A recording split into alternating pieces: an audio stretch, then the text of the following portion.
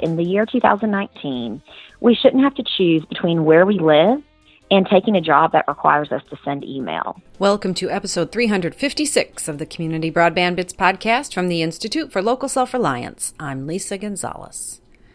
This week, State Senator Breann Davis joins us to discuss changes in the law in her home state of Arkansas. Earlier this year, we reported about a bill that she and several other women lawmakers introduced to lift state restrictions on municipal broadband. After a couple of amendments, the bill passed, and while it doesn't remove all barriers in Arkansas, it is a small step toward local authority for better connectivity. In this interview, Senator Davis describes how she and the other authors of the bill chose broadband as an issue that needed their attention. She discusses how they refined the bill to allow local communities to access federal grant funding. Lawmakers in the state of Arkansas have run out of patience waiting for large ISPs to make good on the promise to deliver rural broadband after taking so many subsidies over the years. You can read more about the specifics of Senate Bill 150 at muninetworks.org to discover how and why state lawmakers decided to make the change. Now let's hear from Breann Davis, state senator from Arkansas. Welcome to another episode of the Community Broadband Bits podcast. I'm Chris Mitchell, and today I'm speaking with Senator Breann Davis from Arkansas about a very interesting bill that made its way through that Senator Davis sponsored, dealing with municipal broadband questions. So welcome to the show, Senator. Hi, thank you. I'm happy to be on. I wonder if you maybe just start by giving us a sense of what is broadband like in the area you represent, and even more largely across Arkansas for our listeners to get a sense of that.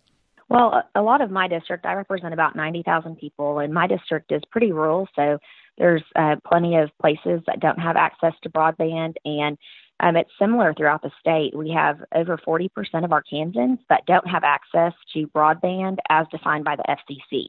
And actually 25% of Arkansans that don't have access to broadband at all. So we're really lagging, and it was an important issue for us to take up this session.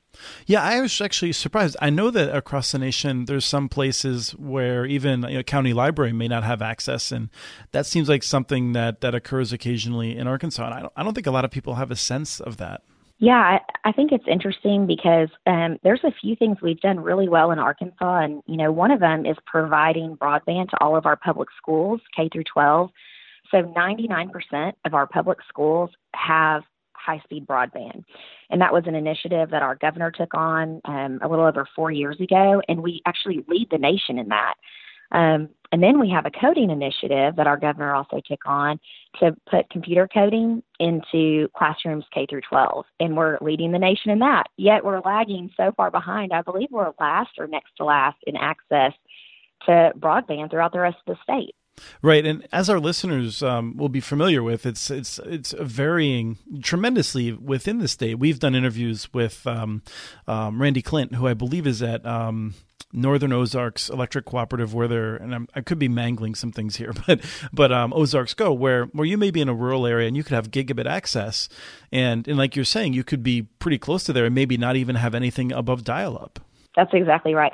And it's not just true for our rural areas, but it's true for places within Little Rock, our state's capital, or right outside of a city. You can have access to broadband and hit a spot and not have it at all. And so it's not just true for our rural areas, but all kinds of places across the state. It's actually very interesting. And Arkansas is one of the states, we count about 20 in our analysis, that have limitations on the ability of local governments to provide service. And in Arkansas, basically cities that have municipal electric utilities have, I think, more broad authority, and cities that did not have electric utilities really didn't have any authority. And so you authored a bill to change that. And I'm curious if you can describe that to us, just your vision. To be honest, I worked with 21 other women. We actually, this session, had all of our Republican women legislators come together and just formed a caucus, and we called it Dream Big, which was bold initiatives for the good of Arkansas. And we tried to find issues that weren't really Republican or Democrat issues, but they were Arkansas issues and problems that we needed to solve and solve quickly. And so we started talking about access to broadband, and realized that Arkansas had one of the fifth strictest laws in the nation in regards to, like you mentioned, cities, municipalities, and counties being able to partner to bring broadband to their area. And so as we started to dig deeper, we found that since 2015, there are 3 major companies in Arkansas that have received $223 million in federal grant money to bring broadband to rural areas in Arkansas.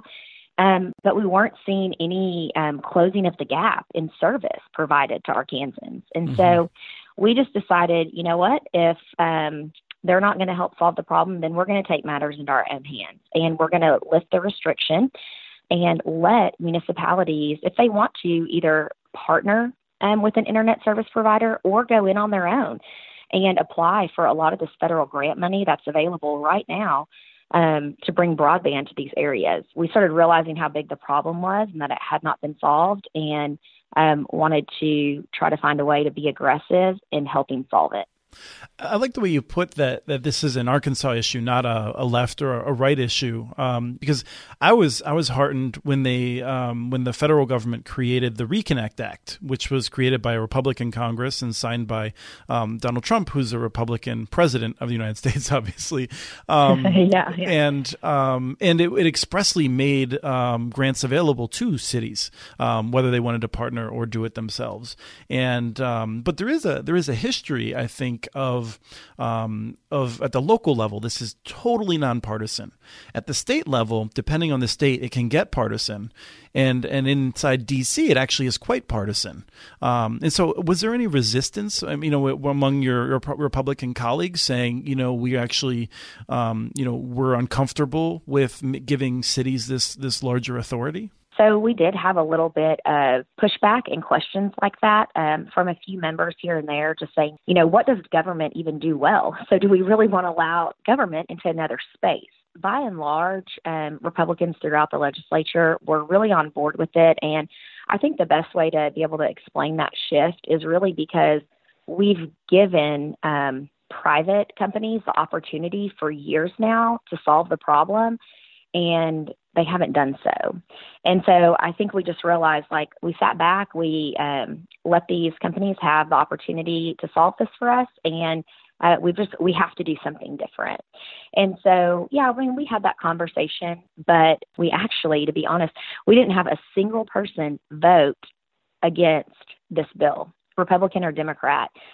Just shows you how bipartisan it was and how frustrated all of us were with what was being done here in Arkansas. So it worked out well.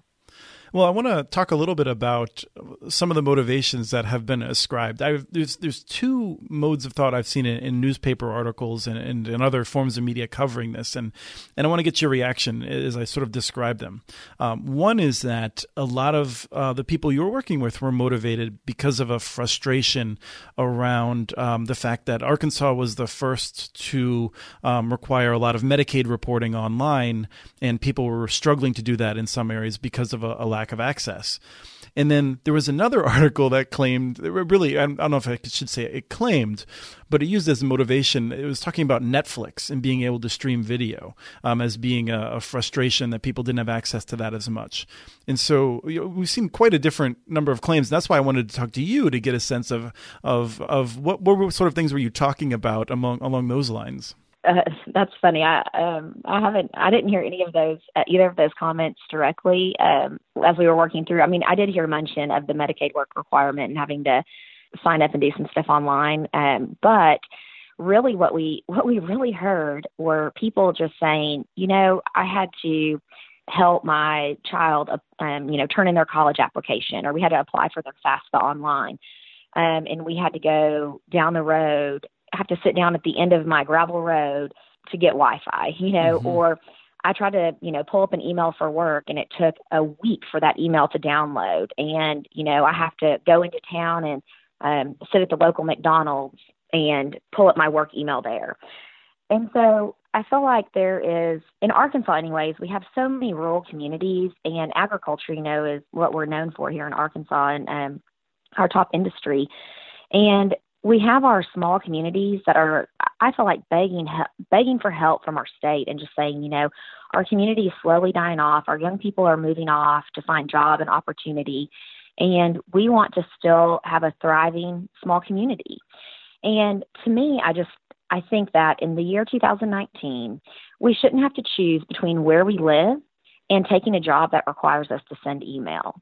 And so I think that what we heard back from Arkansans were like very practical things. Of course, like Netflix is a way of life for so many of us. It's what we do at night, find a good show. And so I think that, of course, probably plays into some of the frustrations. You can't even do basic things like watch a show on Netflix. But what we understand is broadband is a commodity, and it's something just like water that we feel like we should have when we go into our home. And like I said, it wasn't just about rural Arkansas. It was about even in the cities too. I always chafe when I hear people sort of almost dismissively using Netflix as an issue in these discussions, because whether or not your home has Netflix has thousands of dollars of implication in real estate values. I mean, it's a good proxy Yeah. actually for a lot of things regarding the health of a community. I think you're right. Mm-hmm. And so one of the comments you made was someone had said, what does government do well? And I'm someone who alternates between raging at poorly designed government programs and trying to praise others that have really done a transformative job.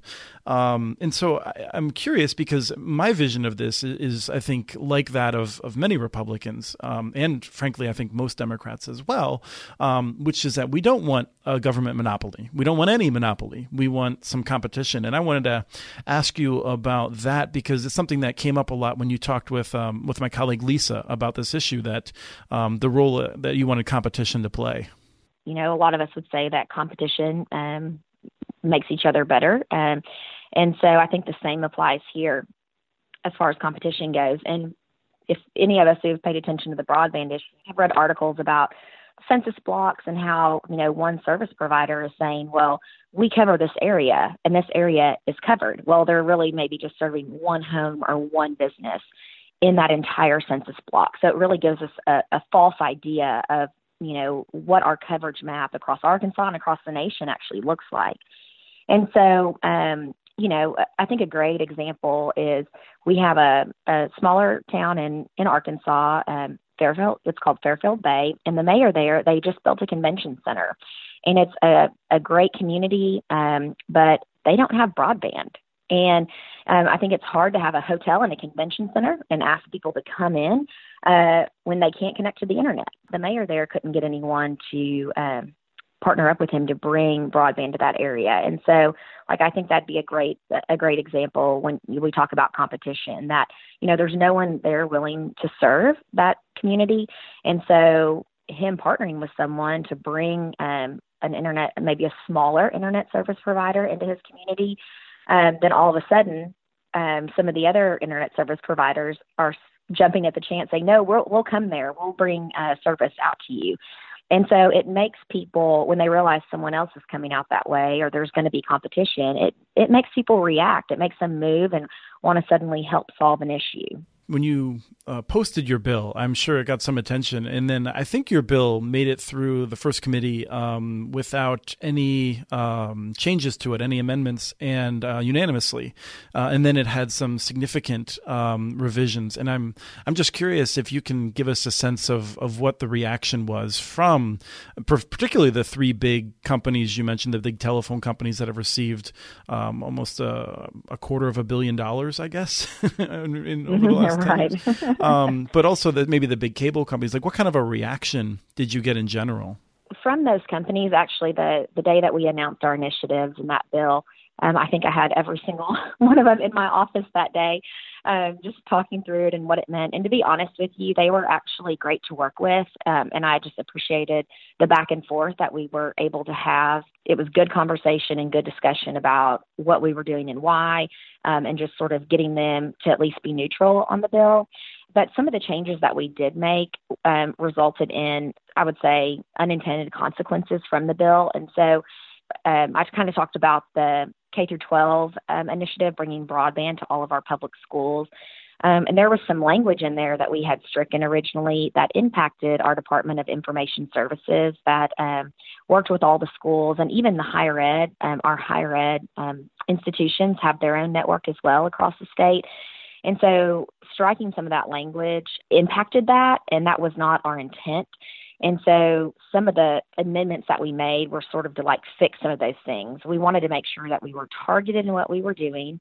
I mean, our purpose was just that underserved or unserved areas would be able to get the coverage. And so other things that were happening within that bill, and even you mentioned some of the companies that like we're already grandfathered in, like electrical companies in certain communities and stuff. So we wanted to like make sure we kept that stuff as it was. We weren't trying to mess with too many things. We were very specific in our purpose and wanted to really keep that vision and move that way. One of the, as I read it, your initial bill would have, aside from the unintended consequences, which I'll admit I paid less attention to because I'm hyper-focused on municipal networks, but I very much appreciate the importance of the committee process to work those things out. And I deplore when states and the federal government fail to do that due diligence. So I'm glad that was caught. Mm-hmm. But it originally basically would have given cities total authority. You would have had no restrictions, which is what we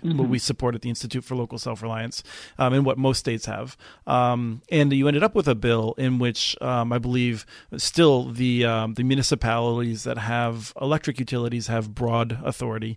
Now, the cities that don't have municipal electric utilities, I believe they have to get a grant in order to be able to build or to partner. And I'm curious, was that something that you saw then as a compromise, or given that you wanted to make sure you were very competitive in receiving the grants, was that your aim to limit in that way? Yeah, that was more our aim, to limit it that way. The lead sponsor on the House end, Representative Deanne Vaught, her and I just had a lot of conversations between each other, just saying, okay, we have groups leaning on us, asking us to amend this or that. And so we just talked back and forth like, all right, at the end of this, we are not going to give. We think we have the support to get this through as it is right now.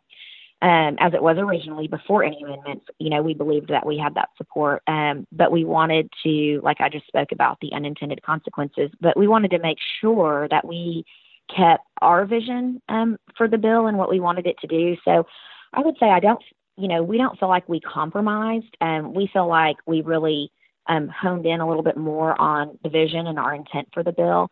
And we really wanted, because it still does say on its own or in partnership with a private entity, yes, then apply for that grant or loan money. And that's what we wanted our cities and counties to do, is go after that grant money that's out there. And so that was really our push towards that direction. Well, I want to finish up by noting that there's, I think, a very bright future for a lot of rural Arkansas because of just a lot of co-ops. A lot of the electric co-ops are making really smart investments. I'm very hopeful that we see Arkansas leapfrogging. I think there's a history perpetuated by media often that Arkansas is something maybe wrong with it or something like that. I have an uncle that lives there. I've loved my visits to Arkansas. It's beautiful. So I definitely I hope that this works out in the way that you're hoping. I hope you get some of these Reconnect funds. And we're of course going to be watching this and making sure that different part of government entities that, need to be reaching out to our municipalities do so. And, if this bill didn't go far enough, then it's something that I think we're definitely willing to revisit in the next legislative session to make sure that this is getting done for Arkansans.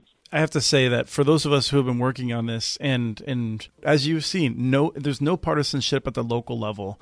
I'm very glad to see that in Arkansas, at the state level, that you were able to work, sort of pragmatically on it as well. And I hope that that's infectious to other states. Yes, I do too. It was really a great session, and I love the results that we got on it. Great. Well, thank you so much for your time today. Yeah, thank you. I appreciate it. I enjoyed being on. Thanks for having me. That was Arkansas State Senator Breanne Davis discussing her bill, SB 150, which reduces some of the barriers to local broadband network projects. We have transcripts for this and other podcasts available at muninetworks.org/broadbandbits. Email us at podcast@muninetworks.org with your ideas for the show. Follow Chris on Twitter. His handle is @CommunityNets. Follow muninetworks.org stories on Twitter. The handle is @muninetworks. Subscribe to this podcast and the other podcasts from ILSR, Building Local Power, and the Local Energy Rules podcast. You can access them wherever you get your podcasts.